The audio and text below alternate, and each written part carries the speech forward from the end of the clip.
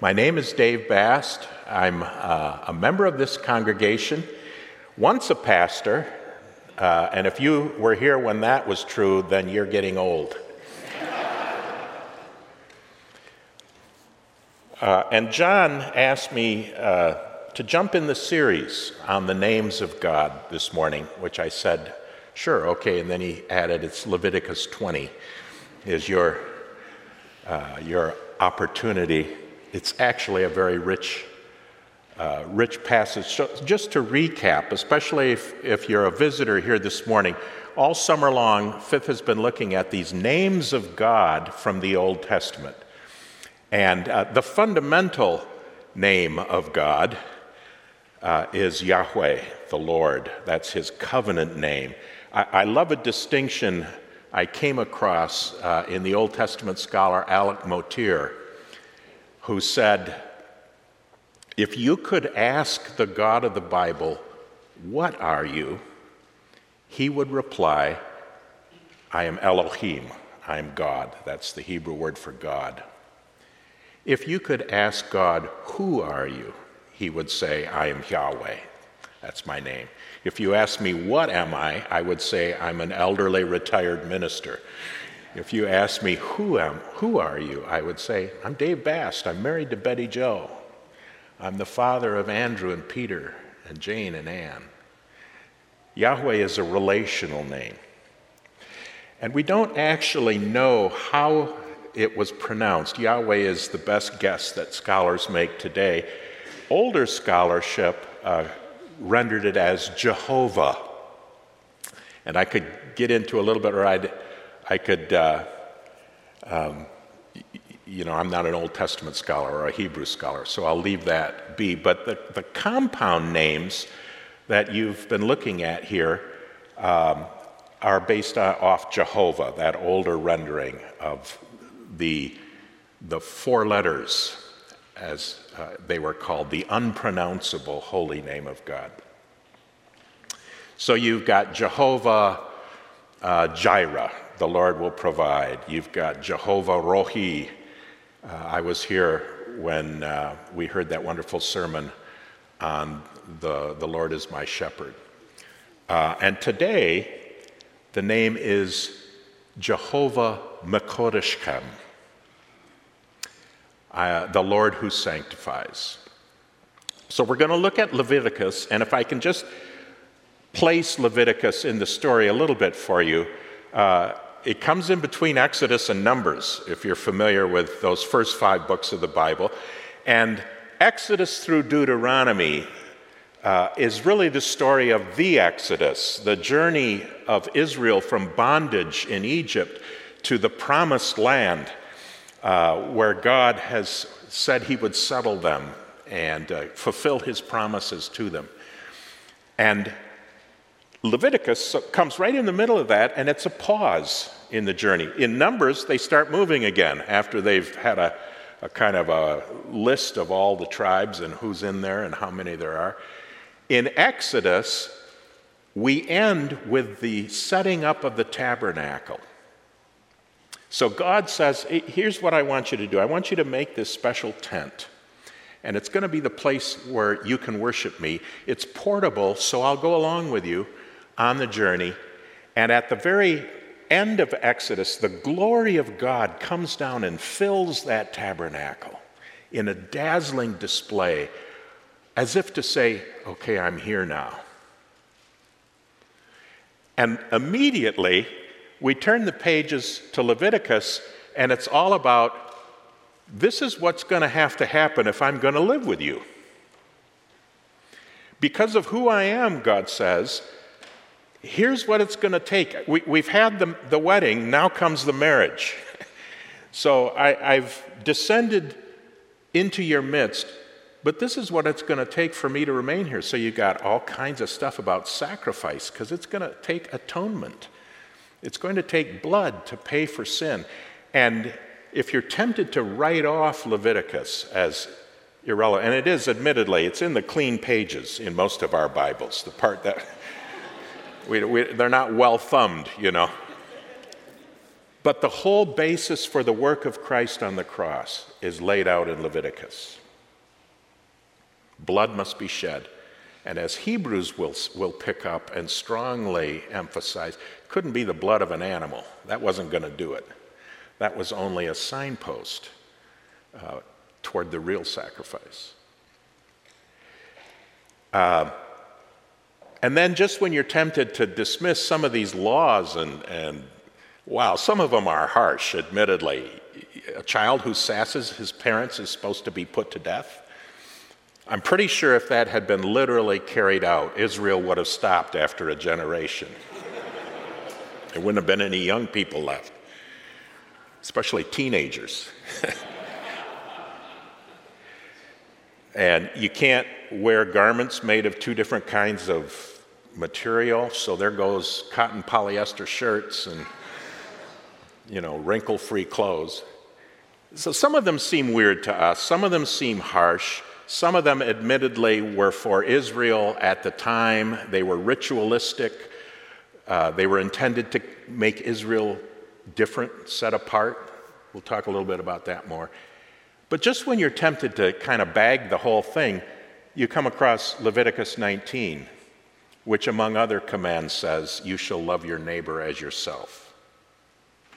Something Jesus thought was of enduring significance, right?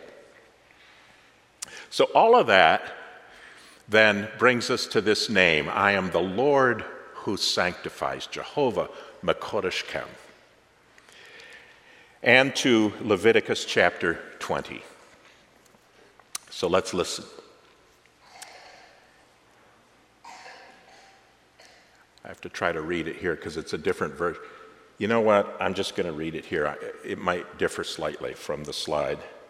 I'm not used to doing this. I did this for you all because I know you're used to seeing stuff up here. And so if there are mistakes, it's not Ken's fault, it's my fault. The Lord spoke to Moses, saying, incidentally, the title of Leviticus in Hebrew is Vayikra, which means, and he called. The Hebrew names of the first 5 books of the Bible all come from the opening words. And Leviticus, more than probably any other book in the Bible, is the direct discourse of God. These aren't just words about God.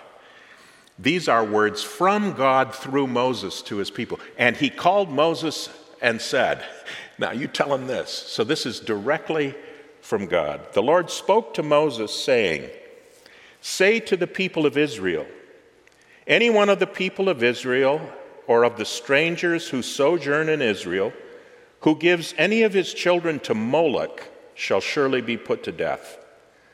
The people of the land shall stone him with stones. I myself will set my face against that man and will cut him off from among his people, because he has given one of his children to Moloch to make my sanctuary unclean and to profane my holy name. And if the people of the land do at all close their eyes to that man when he gives one of his children to Moloch and do not put him to death, then I will set my face against that man and against his clan, and I will cut them off from among their people, him and all who follow him in whoring after Moloch. If a person turns to mediums and wizards, whoring after them, I will set my face against that person and will cut him off from among his people. Consecrate yourselves, therefore, and be holy, for I am the Lord your God. Keep my statutes and do them. I am the Lord who sanctifies you. This is the word of the Lord. So, there it is, folks. I mean, I didn't pick this. This was laid upon me. What do we make of this? Well, I think the key to the whole book of Leviticus and to much else in Scripture comes in the first couple of verses of the previous chapter, Leviticus 19. Here they are. The Lord said to Moses, "Speak to the entire assembly of Israel and say to them, 'Be holy, because I, the Lord your God, am holy. So that's it. In fact, that's the sermon. I am holy, says God, you be holy. That's it in a nutshell. But think first for a few moments about the holiness of God, what that is, and what it means. We sang about it. Many of our songs and hymns proclaim it. The whole service so far, I don't know if you picked up on it, has touched on this theme. I still remember years and years ago, as a pastor, we were leading a class, it might have been a high school class, and I was using R.C. Sproul's video series from his book, The Holiness of God, one of his early books, kind of a classic, really. And I can still see and hear him on that screen saying, Kadosh, Kadosh, Kadosh. Holy, holy, holy. The Bible, in Hebrew in particular, will duplicate a word for emphasis. But there's only one passage where it's tripled. Not loving, loving, loving, not gracious, gracious, gracious. Those are great and wonderful truths of God. This is the only one that's tripled. Holy, holy, holy is the Lord God of hosts. Heaven and earth are full of his glory. And holiness is not just what God is like, but it's who God is. It goes to the root of his very nature.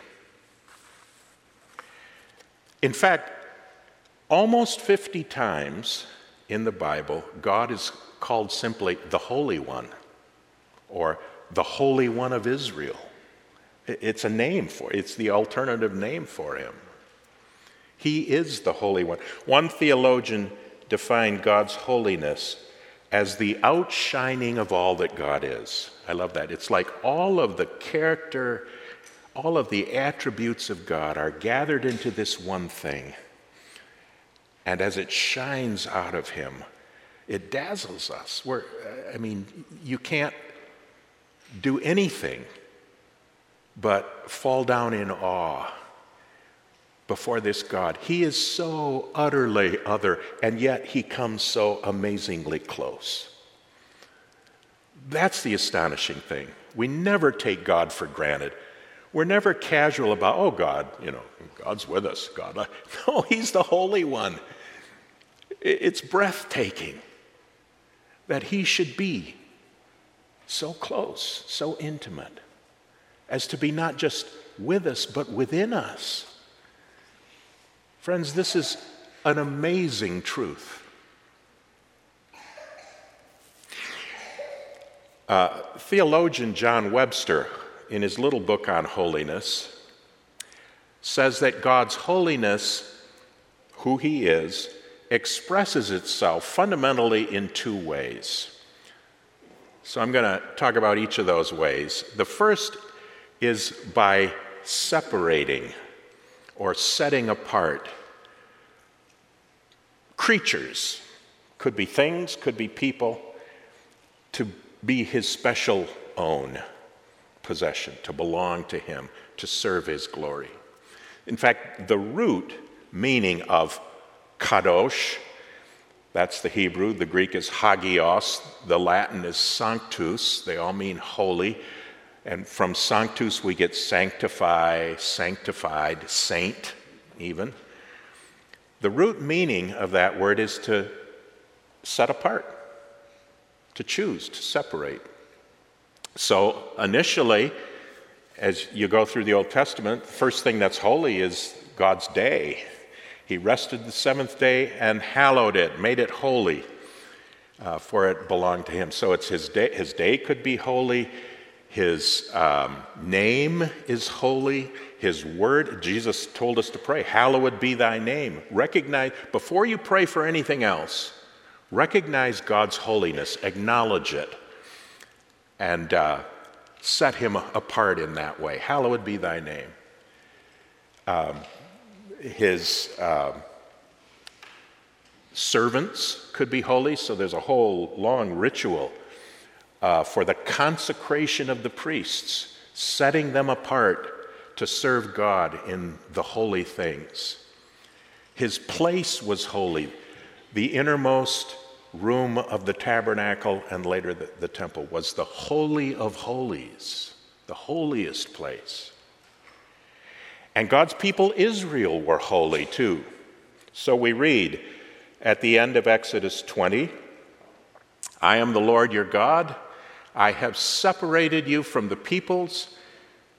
You shall therefore, I gotta switch to this again. I might need glasses. See, these are clear on top and they're readers below. And I got them from an eye doctor I know. I might need to go for another check because I can't. You shall therefore make a distinction between the clean animal and the unclean. You shall be holy to me, for I, the Lord your God, am holy, and I have separated you from the other peoples to be mine. There's Israel.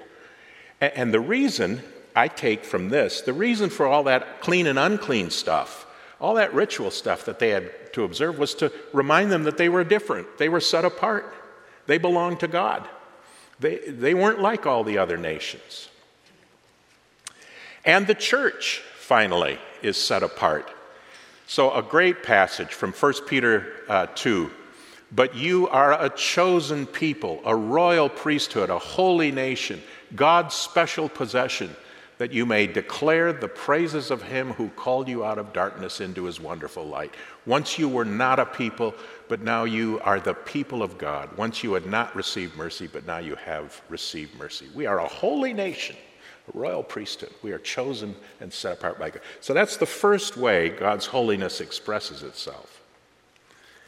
And the second way, says Webster, that God's holiness is put into action or put into practice is by his unceasing opposition to sin. So here's the bad news. God is against sin.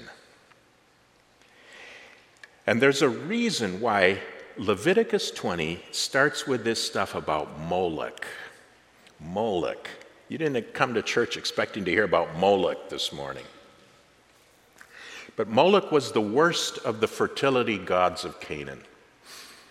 Moloch demanded child sacrifice. Some have said that the shrines of Moloch would include a furnace, and a fire would be kindled in there, and parents would come and throw their infants into the fire as an offering to Moloch. And you ask, how could anyone do that? And the answer is to get what they wanted. Because that is the essence of idolatry. It's quid pro quo. You give your God something to get what you want. And before we stand aghast, I just got to say this. Before we stand aghast at the worship of Moloch in ancient Israel, we might reflect on the abortion statistics in our own country. It's complicated, I get that. I'm not trying to lay guilt on anyone. But if a child stands between you and what you want, one of those two things has to go. Either you got to change what you want. So the other thing about this Moloch here, there's a lot about sex in Leviticus, and I didn't read all of that. I didn't read all the chapter. But there is a direct cause and effect relationship between what you worship and how you live. And nowhere is that more clearly demonstrated than in the whole area of sex. And God says, listen to this, I will set my face against that person. I will set my face against idolatry and immorality.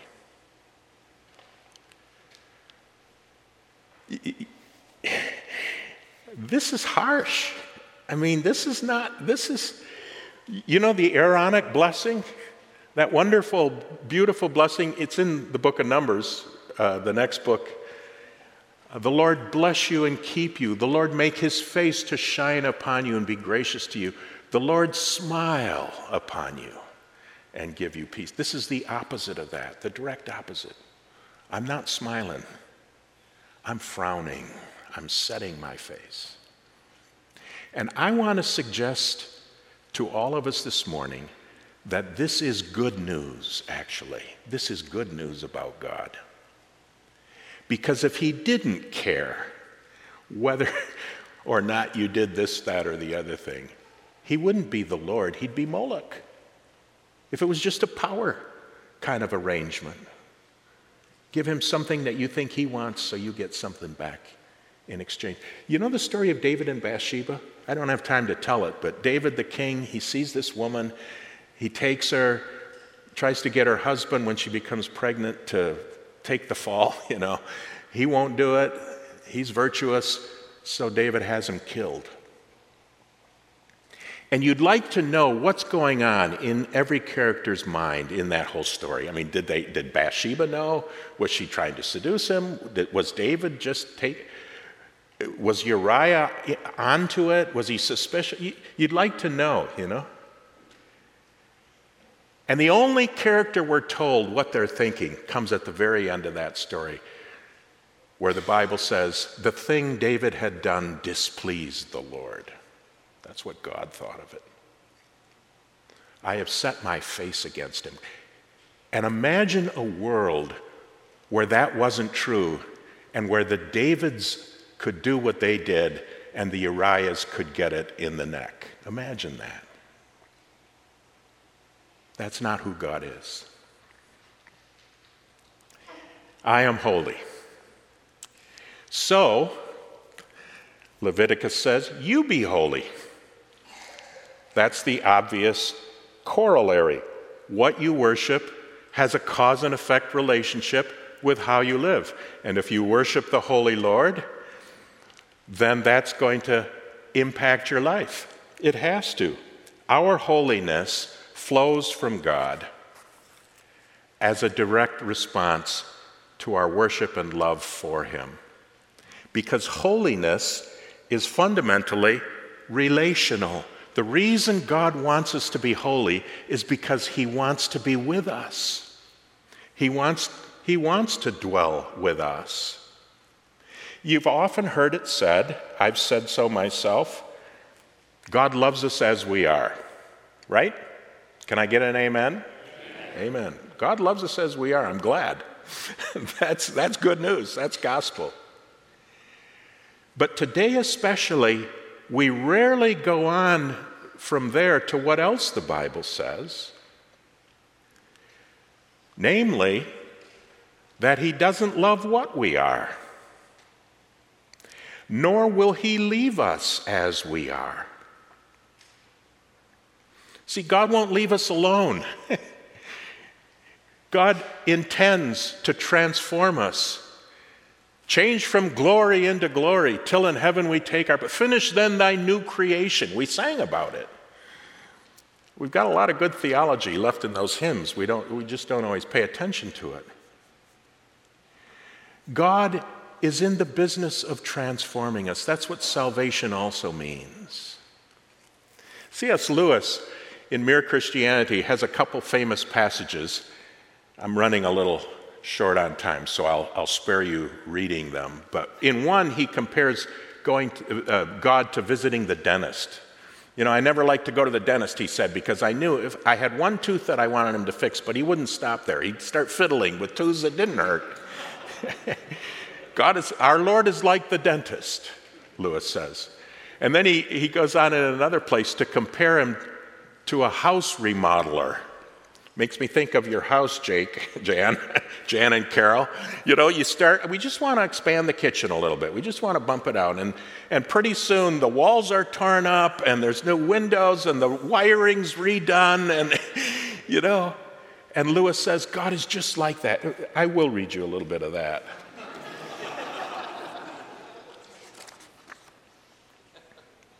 Presently, he starts knocking the house about in a way that hurts abominably and does not seem to make sense. What on earth is he up to?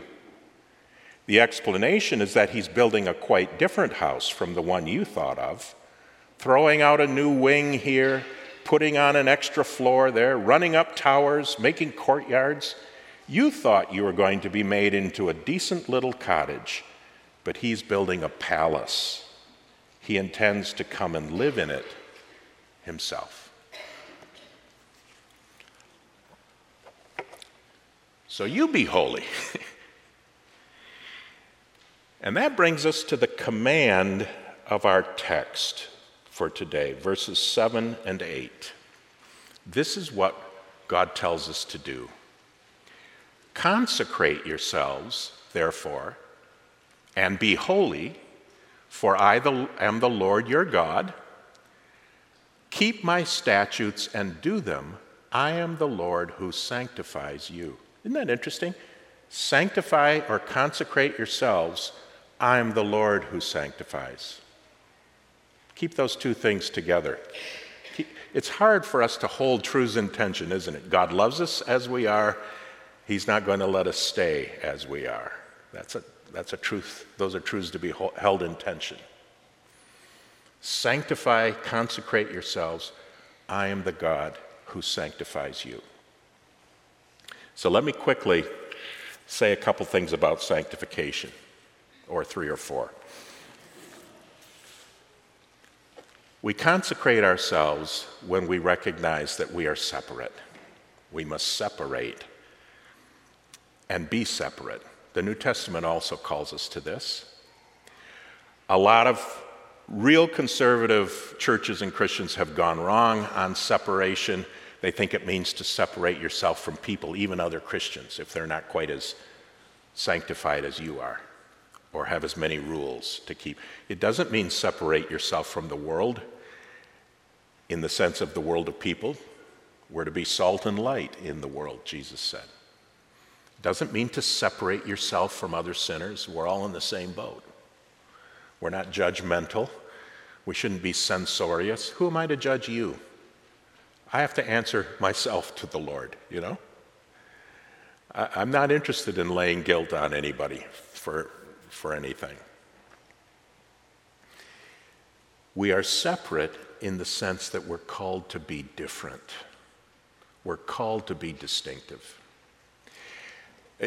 You've heard mention here, if you've been a regular, of a little book by Larry Hurtado called The Destroyer of the Gods. I know Josh and I have talked about it. Josh has mentioned it. It's a fascinating book because it's done by a bona fide scholar, and he's very scholarly in the way he writes, and he's very careful, a lot of footnotes and all that. He's read all the literature. He knows the opposing views, but he says, essentially, the first Christians were different in such a way, so different that it aroused the hostility and anger and eventually persecution of the culture in which they lived, the Roman Empire. And especially they were different in 2 ways. One was the fact that they refused to worship the gods of their culture, the civic and cultic deities of the cities in which they lived. And that angered most people. I'll tell you, the modern equivalent, very nearly so, is taking a knee during the national anthem. You ask, what is that an offense against? It's an offense against our civil religion, our civic pride in what? You're not patriotic? And that's exactly what people said about the first Christians. You're not patriotic. You won't go to the temple and participate in this. You won't offer incense to Caesar. What's the matter with you? You're weird. And the second way in which they were distinctive was in their sexual morality. The early Christians said no to the sexual mores of the Roman Empire. And they said no by doing away with a double standard that was prevalent then. Wives were expected to be chaste because you wanted to make sure your children were actually yours. Husbands were pretty much free to do what they wanted when they wanted, with whom they wanted, as long as it was not someone else's wife. And in fact, adultery was frowned upon in the Roman world, not because it offended or hurt the woman, but because it was against the property rights of the husband. You're using another man's property. And the New Testament said, no, no double standard. Husbands, love your wives. Period. In fact, the Roman world tolerated pretty much anything and everything, as long as it was a man doing it with a slave or some other unimportant person. Any age, any gender. And the early Christians actually invented a new word that meant the sexual abuse of children. And they said it's forbidden. Pretty much the only element of New Testament morality, sexual morality, that our culture still holds to. For now. So we're called to be different. We're called to be separate. And then we're called to the work of sanctification. Sanctification, big word, Latinate, from the root to be holy. What does it mean? The Catechism tells us what it means. The New Testament speaks of it in two ways, a dying and a coming to life, a killing and a making alive. And the Catechism, the technical old theological words are mortification and vivification. But let's say what the Catechism says about this. I'm going to do this responsively with you. There's 3 questions from the Heidelberg Catechism, 88 through 90 more, 3 or 4. So here they are. Let's say this responsibly. What is involved in genuine repentance or conversion? 2 things. The dying away of the old self and the coming to life of the new. What is the dying away of the old self? It is to be genuinely sorry for sin, to hate it more and more, and to run away from it. What is the coming to life of the new self? It is his wholehearted joy in God through Christ, and his delight to do every kind of good as God wants us to. So that's it. That's sanctification. And here is the New Testament, much of it. There's so much on this. I could go on for a long, long time, but I just want to cut to the chase with a couple of passages. First from Colossians 3, where Paul says, since you've been raised with Christ, we've died and risen with Christ. That's New Testament truth. It's not just that he died and rose for us. We did that with him. As we're united to him in faith, in a mystical sense, we actually died and rose. So Paul says in Colossians 3:5, put to death, therefore, whatever belongs to your earthly nature. Sexual immorality, impurity, lust, evil desires, and greed, which is idolatry. There's the connection. What you worship affects how you live. So we start by putting it to death. We need to be ruthless, even, to put sin to death. And then we come alive. Romans 6 is the classic passage of this. You've been buried with Christ in baptism and raised to new life. And Paul says in conclusion, so you must consider yourselves dead to sin and alive to God in Christ Jesus. Jesus put it this way, take up your cross daily and follow me. What does it mean to carry our cross? It isn't this or that habit. It means to die to ourselves, to consider ourselves dead to sin and alive to God in Christ. That's sanctification. Now, 2 final thoughts. Sanctification is not self-improvement. I am the Lord who sanctifies you. God is at work in us as well as at working for us. In fact, the whole Trinity is at work in sanctification. It is the Father who chooses us, who separates us. It is the Son who reconciles us, who's died for our forgiveness, and it's the Spirit who sanctifies. God at work in us.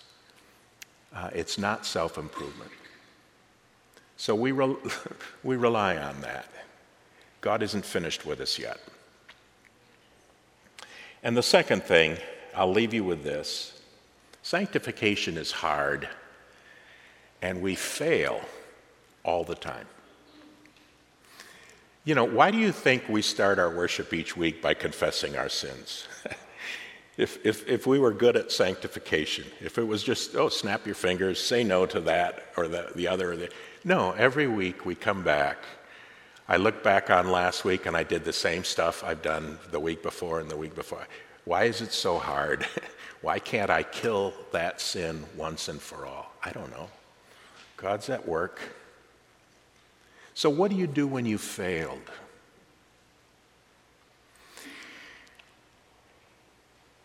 Paul says, if by the Spirit you put to death the sins of the flesh, you will live. You turn again to the Spirit. You repent. What else are you going to do? You turn again to the Lord. You remember where you are. I love what it says at the end of that passage from Romans 6. If we could see that, Romans 6, those few verses. Remember where you are. You're not under the law, but under grace, Paul says. Christ has died for us. Christ has conquered death and sin. He's already done it for us. He will do it in us. So remember that. Remember you're under grace. And then Paul adds this, offer yourselves to God. Just do that. Offer yourselves again to God. Offer yourself to him this week. Offer yourself to him right now. Come and receive these tokens of his love and grace. Christ did die for us. Christ does offer us himself. And as you come, make it your act of offering, self-offering to God and say, I want to be holy. I want to be like you. I want to live for you. In the name of the Father, the Son, and the Holy Spirit. Amen.